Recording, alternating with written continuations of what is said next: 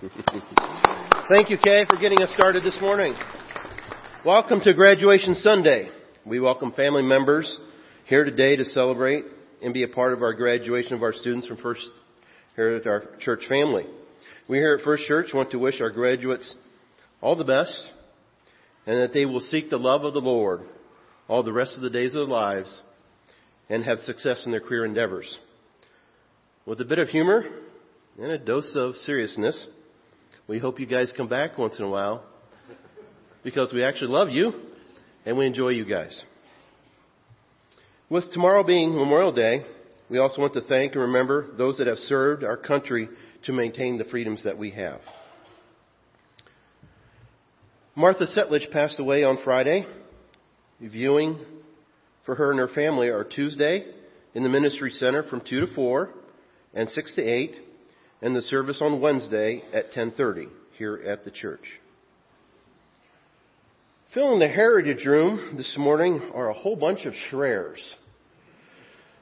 The rose on the altar is honor of Lee and Gloria Schreyer's 60th wedding anniversary, which they celebrate on Thursday, May 24th. Congratulations.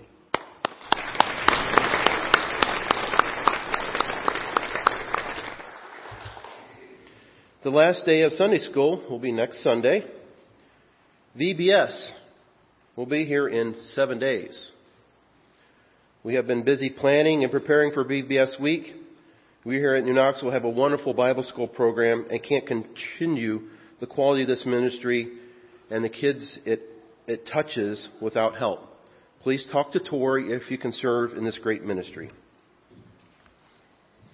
Now if you'd rise and join me in the call to worship, which is taken from Psalm 67. May God be gracious to us and bless us and make His face shine on us, so that your ways may be known on earth, your salvation among all nations. May the people praise you, God. May all the people praise you. May the nations be glad and sing for joy.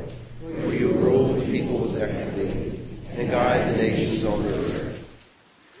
May the peoples praise you, God. May all the peoples praise you. The land yields its harvest. God, our God, bless us. May God bless us still, so that all the ends of the earth will fear Him. And now in the blue hymnals, hymn number 285, in Christ there is no east or west.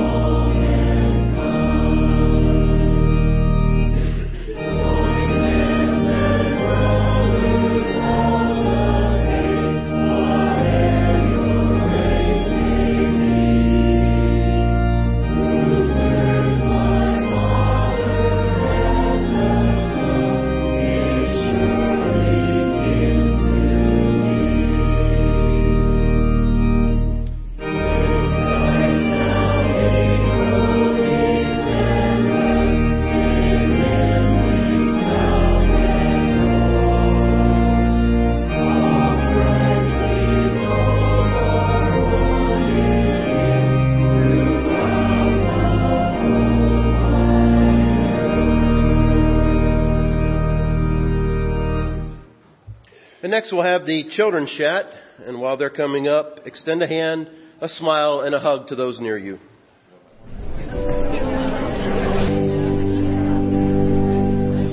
What do I have? A kite. Have you ever made a kite? I mean, not out of a package. Have you ever made one? How many of you have made a kite out of newspaper? Yes, that's the only way to make a kite. Ask Grandma or Grandpa or Mom and Dad if they've ever made a kite out of a newspaper and some sticks. So this is a relatively very cheap kite. So if it holds together through this morning, will be wonderful. But you know, our lives with Jesus can be like a kite. You want to find out how? Yeah? Well, on the front of this kite, there's a butterfly. And it's made out of what? What's this made out of? Plastic. They can be made out of anything, newspapers, whatnot. But this one's a butterfly. So let's pretend that's you. Okay? Can that plastic fly by itself? No. What does it have to have? Huh? What does it have to have in the back of it? Sticks? Plastic? What shape do those two sticks make? A cross. That's absolutely right. If we're the canvas and Jesus is the cross and we attach ourselves to Jesus, we are going to be stronger and we can fly higher with Jesus' help. Now, what is at the bottom of this kite? We've got the canvas or the outside. We've got what is this thing at the bottom? What is it? A ribbon. Or what else do we call it on a kite? Tails. Now, if we didn't have tails on this kite, if you ever tried to fly a kite without tails, would it fly? No, it just goes right down on the ground, won't it? It keeps it from spinning out of control, because you can't fly without the tails. And it's like our faith that kind of keeps us a little bit grounded and heading in the right direction. And every knot on the tail is a Bible verse that's going to help you when you need help. You have a favorite Bible verse? Let's say, God so loved the world, He gave His only Son. So when you feel sad or whatever else, there's another Bible verse you can knot on the tail. And there's a lot of those that'll come in handy as you grow up. And some of you graduated from kindergarten. Some of you going to graduate from high school. And you'll need those Bible verses to keep on going. And especially when you graduate from college. Makes a big difference. Okay? So, because you want to keep flying. Okay, we've attached ourselves to Jesus. He's going to give us strength. The tails are going to give us things that we've learned from reading the Word of God. What else is there? What makes it fly? Wind. Now, if that wind is the Holy Spirit, He brings you closer to God, to Jesus, because it blows what? When it blows, it pushes right against that back, doesn't it? Right against Jesus. So it pushes you closer and keeps you up when you feel discouraged, when you feel down. So there's a lot of things this kite can remind you of your life with Jesus. When a kite's up in the air and you see kites in the air, what do? You smile. You like to watch them. We saw some in North Dakota and they were huge. It was totally awesome. And they fly and you smile. But if it's on the ground all crunched up in a cornfield, how do you feel? Sad. Sad. So if you keep flying high, being attached to God and sharing things, people are going to see how happy you are. And they're going to see that everything that you do shows the love of God. It's really exciting. Now, there's one thing we haven't talked about, and what's that? The string. That's right. Ben behind me told me he remembers one that string broke. And it flew away and it crashes. But you know, God can seem really far off. But you know who handles this string in our life? God. And is he ever going to let go of that string? No, he's not. We can't always hear him, but we feel a little tug once in a while when we have a decision to make, and that tug is hoping to send us in the right direction. His connection to us is so strong, he's not going to let go of that string. And in the book of Psalms it says, though people may stumble, they will never be hurled headlong, for the Lord holds them by the hand. God has a hold of you. God always knows where we are and the way he wants to pull us to keep us balanced on our cross. Our tail, the wind, and himself. So someday, when it's time that he reels us in and we find ourselves cradled in his arms after our long flight and our days of the Christian kites are over, we will know that God's always been there to help us fly. Let's say a quick prayer. Dear Heavenly Father, we thank you for all the things you have given us. Help these children as they fly through their next years of growing up. And may they always be attached and close to you. In Jesus' name we pray. Amen. Lost in our service in the last week. At Camp Bonsteel in eastern Kosovo, Staff Sergeant Conrad Robinson, 36, from Los Angeles, California. At Bremerton, Washington, nuclear electrician's mate, second class, Jeremiah Adams, 24, from Aurora, Illinois. At Fort Bliss, Texas,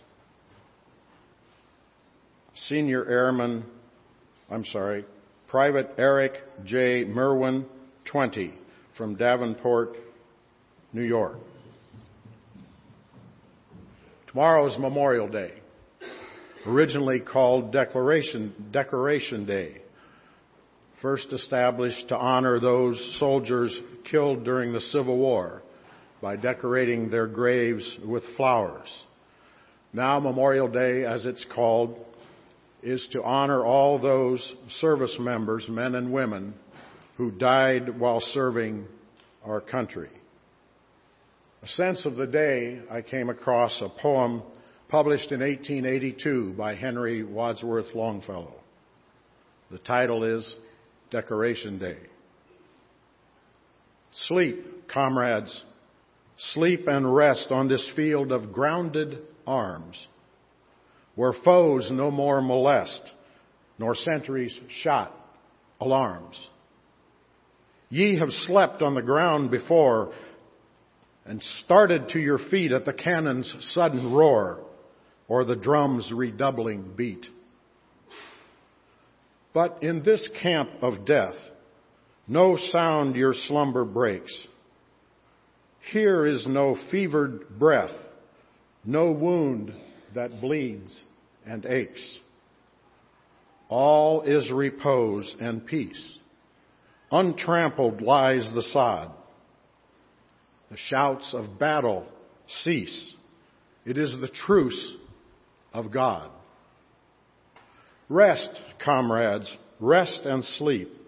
The thoughts of men shall be as sentinels to keep your rest from danger free.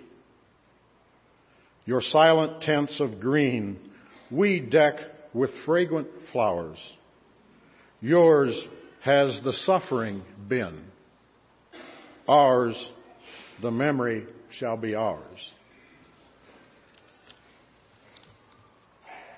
And as part of the National Moment of Remembrance Act of 2000, at 3 p.m. tomorrow, remember to pause for a moment, for 1 minute of silence, to remember and honor those who have died in service to this nation.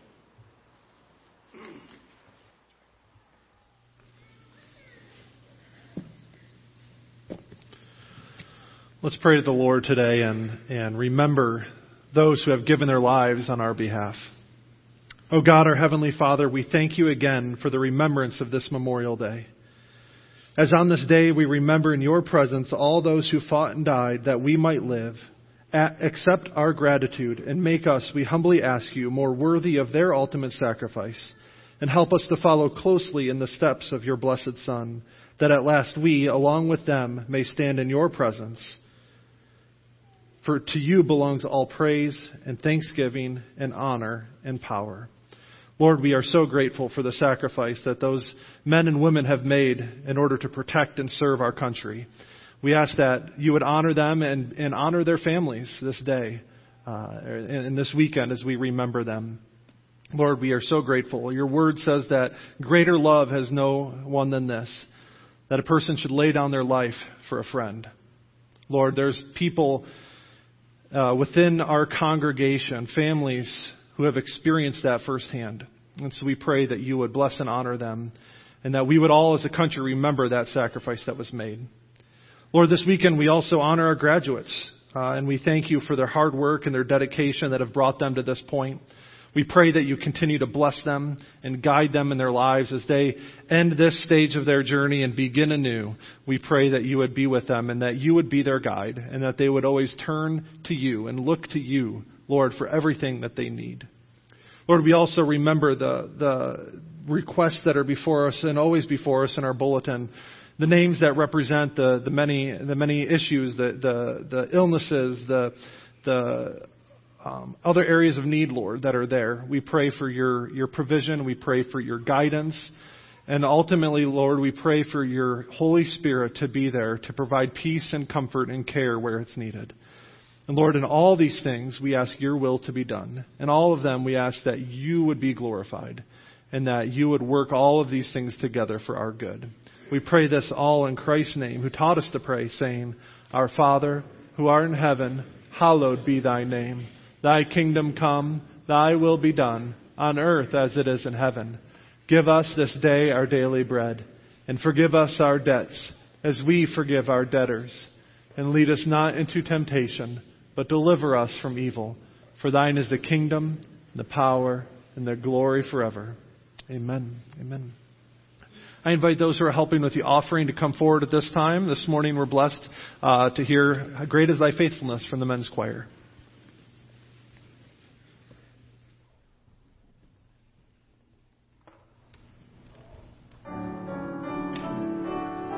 Great is thy faithfulness.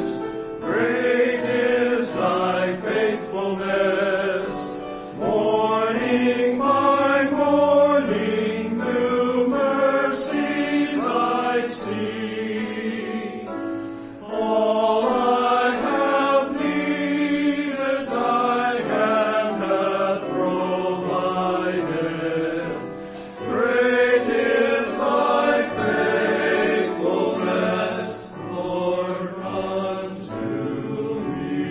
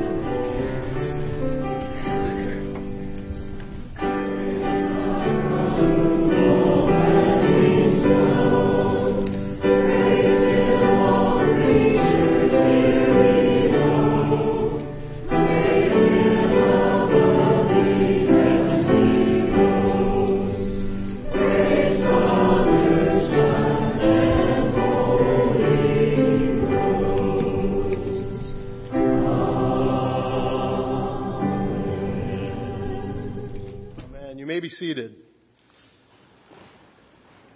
Today's scripture, if you have your Bibles with you, if you want to turn to the book of Acts, chapter 15, we'll be reading verses 1 through 21. Certain people came down from Judea to Antioch and were teaching the believers, "Unless you are uncircumcised, according to the custom taught by Moses, you cannot be saved." This brought Paul and Barnabas into sharp dispute and debate with them. So Paul and Barnabas were appointed, along with some other believers, to go up to Jerusalem to see the apostles and the elders about this question. The church sent them on their way, and as they traveled through Phoenicia and Samaria, they were told by how the Gentiles had been converted. This news made all the believers very glad. When they came to Jerusalem, they were welcomed by the church and the apostles and elders, to whom they reported everything God had done through them. Then some of the believers, who belonged to the party of the Pharisees, stood up and said, "The Gentiles must be circumcised and required to keep the law of Moses." The apostles and elders met to consider this question. After much discussion, Peter got up and addressed them. "Brothers, you know what some time ago God made a choice among you, that the Gentiles might hear from my lips the message of the gospel and believe. God, who knows the heart, showed that he accepted them by giving them the Holy Spirit, just as he did to us. He did not discriminate between us and them, for he purified their hearts by faith. Now then, why do you try to test God by putting on the necks of Gentiles a yoke that neither we nor our ancestors have been able to bear? No, we believe it is through the grace of our Lord Jesus Christ that we are saved, just as they are." The whole assembly became silent as they listened to Barnabas and Paul, telling about the signs and wonders God had done among the Gentiles through them. When they finished, James spoke up. "Brothers," he said, "listen to me.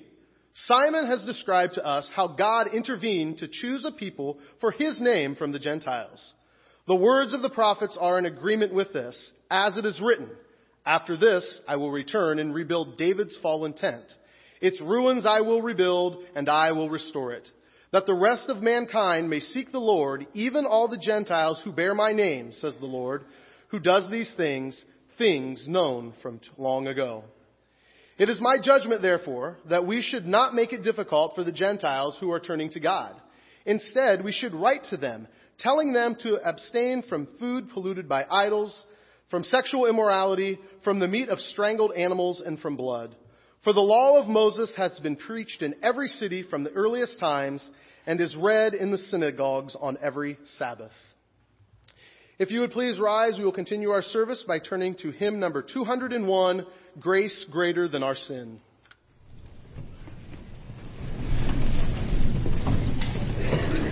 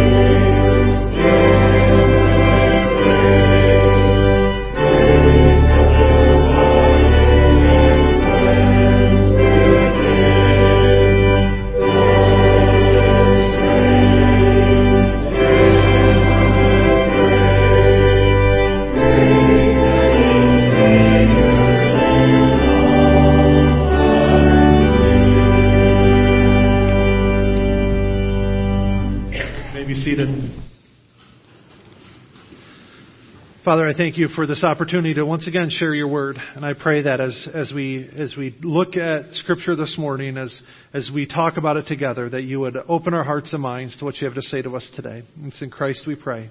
Amen.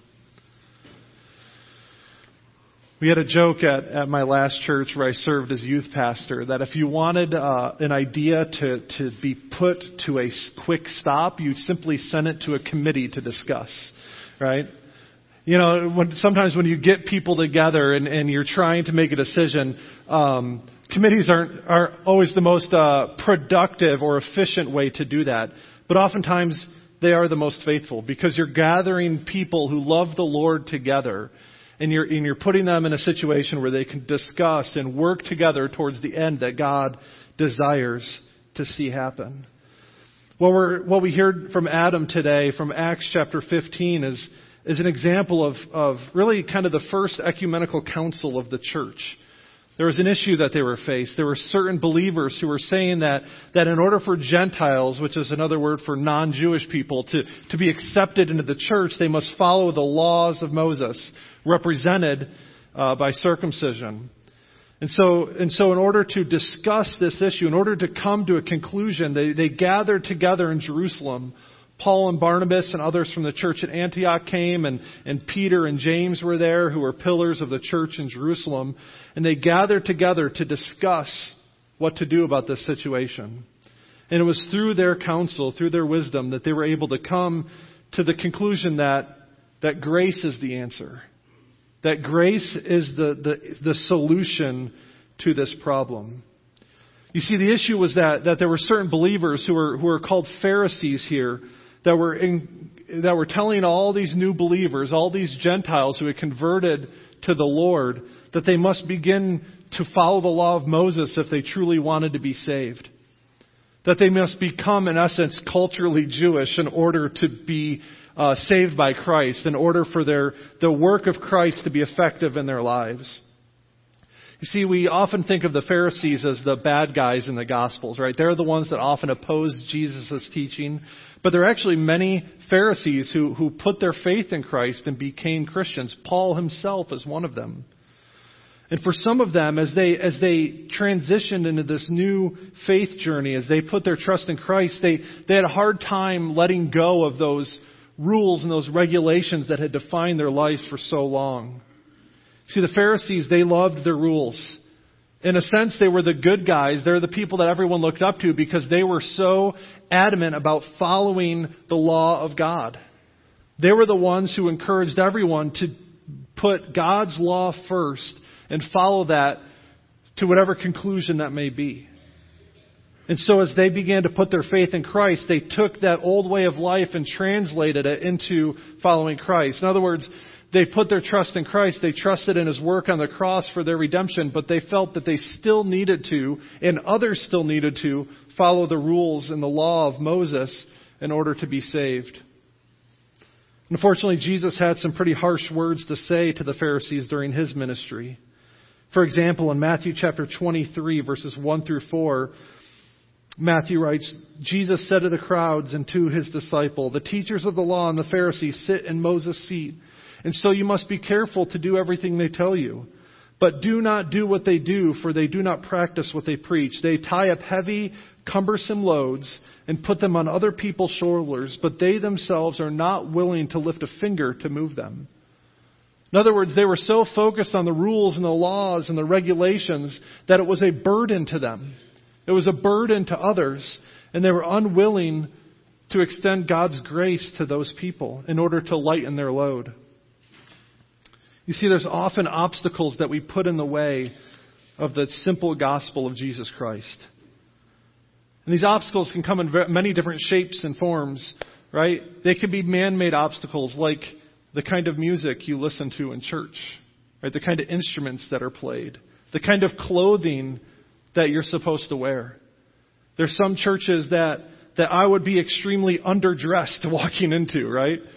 And there's some churches where I'd be extremely overdressed walking into. I made the joke the other day that I didn't feel like I was the kind of pastor or the kind of church that could pull off, ripped jeans and a t-shirt as I was preaching. And Allie was quick to inform me that I couldn't pull that off no matter what. So, But there's, we put these regulations, we put these things in place, and we expect everyone to have to follow them in order to truly belong to Christ. And sometimes they go much deeper than simply the clothes you wear or the music you listen to. Sometimes it has to do with the color of your skin or the place you were born or the amount of money you have in your bank account. All those things are man-made obstacles that we put in the way of people receiving and experiencing the grace of Christ. Sometimes we tell people they have to clean up their act before they come to know the Lord.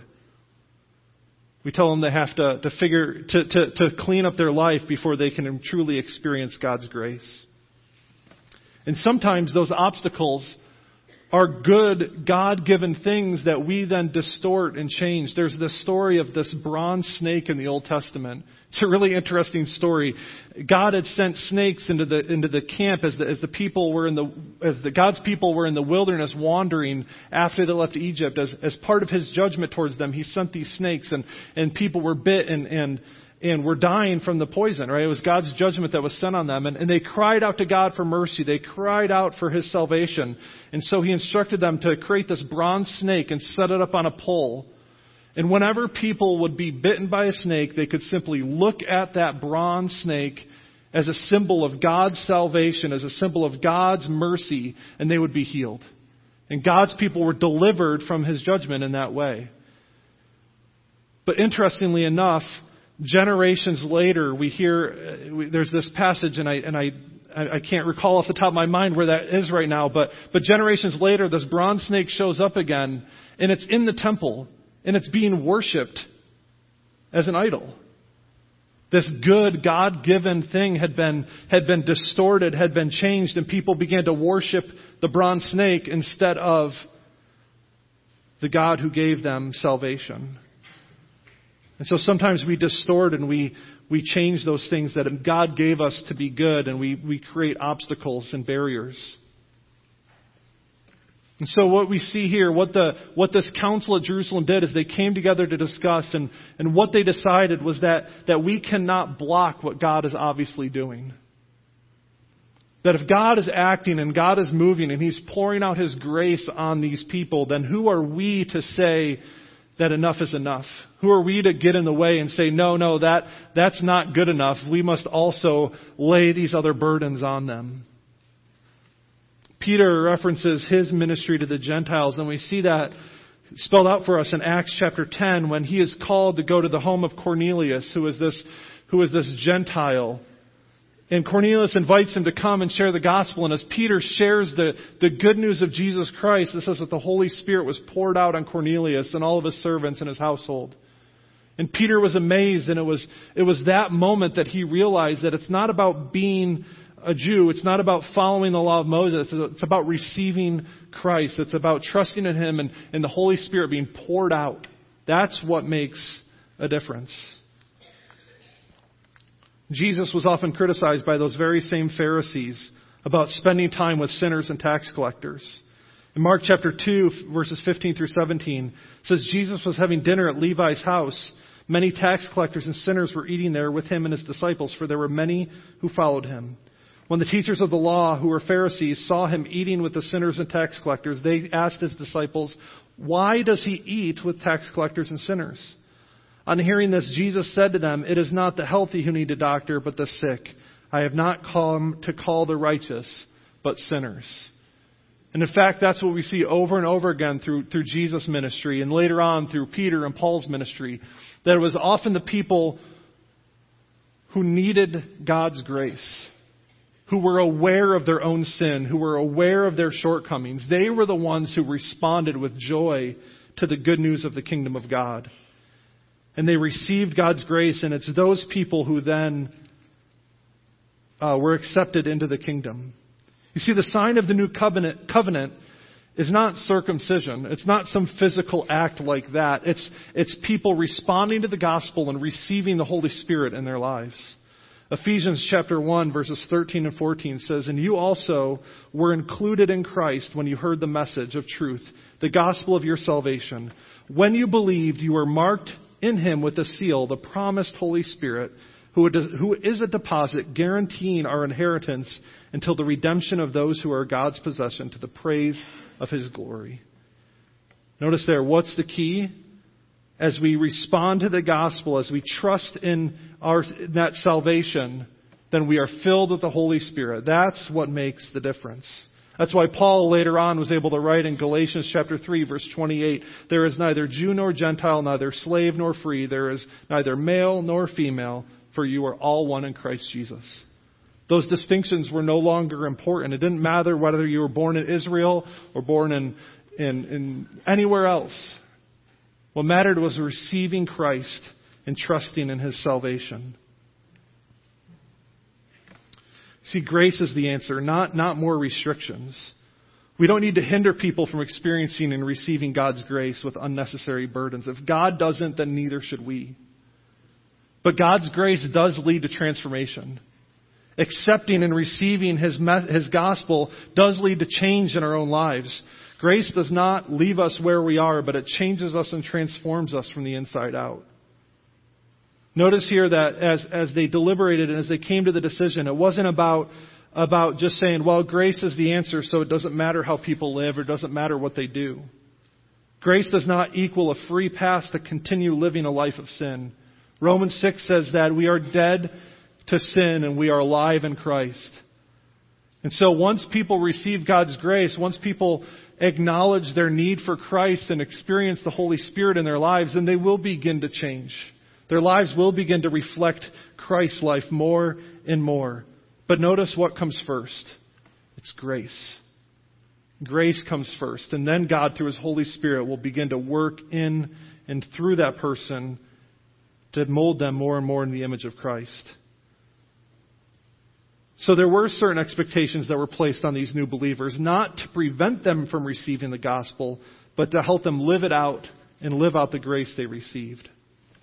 I want to just make a few other quick observations here about this passage and things that I think will be helpful for all of us, but especially, our graduates as we honor them and acknowledge them today. Notice here how important Paul's companions and his friends were. It's important to surround ourselves with wise and godly people. When a decision needed to be made, Paul was able to rely on their guidance and discernment. Notice there's James and there's Peter and there's Paul and Barnabas, as well as the other members of the Antioch church that were sent with them. They were surrounded by wise, godly people that helped them discern what needed to be done. Proverbs has a lot to say about the importance of keeping good company. It says in Proverbs 13:20, walk with the wise and become wise, for a companion of fools suffers harm. And probably the more famous one, Proverbs 27:17, as iron sharpens iron, so one person sharpens another. We need to surround ourselves with friends who will build us up and not tear us down. We need to seek authentic Christian community. And lastly, notice that Paul and the others were able to acknowledge the authority of Scripture. They didn't make a decision here just willy-nilly, right? They didn't just make a decision because it felt good in the moment or it seemed right to them. They observed what God was doing, but they also were able to examine the Scriptures and realize that this had been God's plan all along. Right there in the prophets, right there in the Old Testament, there was the indication that God's grace and His mercy wasn't just for Israel, but it was for all nations. And so when they realized what God was doing, they were able to look at Scripture and say, this is what God had intended all along. This was part of God's plan. See, we have a lot of different competing forms of authority in our lives. And not all of them are bad. There's a lot of good forms of authority. But what we need to do in our lives is we need to be able to prioritize them. We need to be able to say, this is when those forms of authority come in conflict, when they disagree with each other, we need to make a decision about which one of those is going to hold first priority. And I want to encourage all of us today that Scripture needs to be that number one priority. That as we look to Scripture, as we look to it for answers, we need to be willing to submit ourselves to it. 2 Timothy 3:16 through 17 says, all Scripture is God-breathed and is useful for teaching, rebuking, correcting, and training in righteousness, so that the servant of God may be thoroughly equipped for every good work. See, Scripture needs to be that authority in our life. Scripture needs to be that source when we're not sure what to do, when we have big decisions to make, when we're not sure what direction to head in. We need to be able and be willing to submit ourselves and look to Scripture for God's guidance. We need to surround ourselves with wise, godly people who can help us discern what God's will is. And we need to be willing to do that for the big decisions as well as for the little decisions. And when we do that, we'll see that grace is the answer. We'll be able to see that God intends all people to know Him and to come to a saving knowledge of Him. And if we put obstacles in their way, we're only doing a disservice to what God is doing. So let's agree together. Let's work together to remove those obstacles so that all people may know Christ and receive His grace. Let's pray together. Father, I thank You for this day. I thank You, Lord, that You have made a way for us to be in relationship with You. That it's not about following a set of rules. It's not about earning our way into Your family, but it's about the grace that You have expressed and showed us through Christ and through Your Holy Spirit being poured out. I pray that all here today and all listening on the radio would be able to know and experience that grace and respond to it by putting our trust in You. And I pray as we do so that You would fill us with Your Spirit and transform us from the inside out to live lives that are honoring and pleasing to You. It's in Christ we pray. Amen. Well, today we're going to be taking the closing moments of our service to honor our graduates. And so I'm going to invite Tori to come up and join me, and we're going to invite each one of you forward. I'm going to read off your names, and as your name is read, I invite you to come up, and Tori's got a card for you. And I'm going to invite you to stay up here with us, embarrass you a little bit, and make you stand up here and face everybody, and just kind of form a line here. And then Tori's got a few words that she wants to share with you as well. So, as I said, I'll just call your name and invite you to come forward. Brittany Bumbar, Lauren Holscher, Sophia Holscher, Ben Lammers, Caitlin Lammers, Nathan Murgis, Zane Schreier, Nathan Tinnerman Top, Ashley Paul, and Ethan Butcher. Let's take a moment and just congratulate them for all the hard work.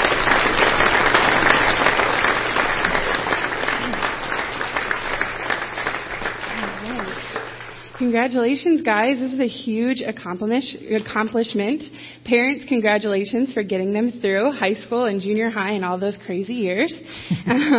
When Pastor Joel asked me to say a few words today, I came up with a list of things that I could have said, right? Things of do's and don'ts and what you should do at college, what you shouldn't do.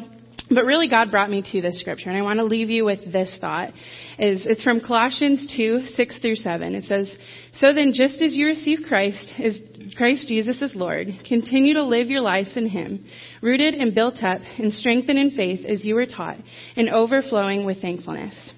Graduating from high school is just the beginning of your journey. This is the beginning of one of many moments to come that you will be celebrating, and that God will bring you through. And I just want to leave you guys with two things to think about.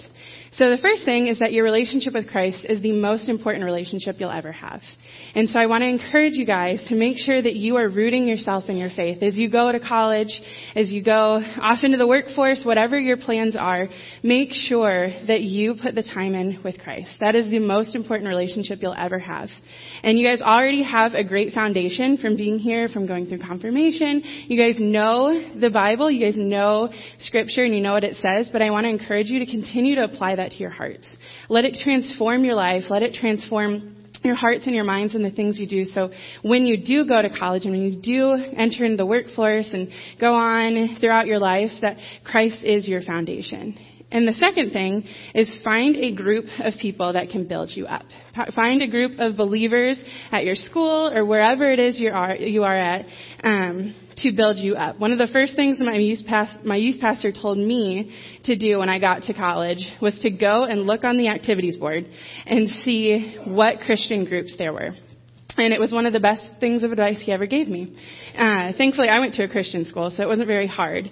But most schools have Christian organizations that you can be a part of. And they have groups that you can find that are easily accessible for you to be involved in. And I guarantee you, if you go and find friends in those groups, you won't be disappointed. You'll come out with the best of friends, but you'll also have a support system. Because college is hard, right? Life, adulthood, it's hard. So when you have those friends that can come alongside you and build you up, it makes the journey a little bit easier. And the last thing I want to leave you with is have fun. These next 4 years and the years after that are some of the best of your life. And there are going to be ups and downs and many of those things, but I guarantee you, if you are rooted in your faith, you have a group of believers surrounding you, that you will do just fine. And remember that life is about the journey. It's not about the destination and how fast you get there.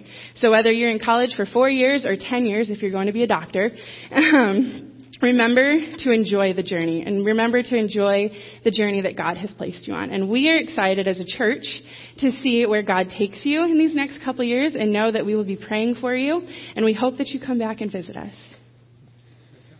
Well, I'd like to take a moment and pray for each one of you, and I invite you to join us in prayer.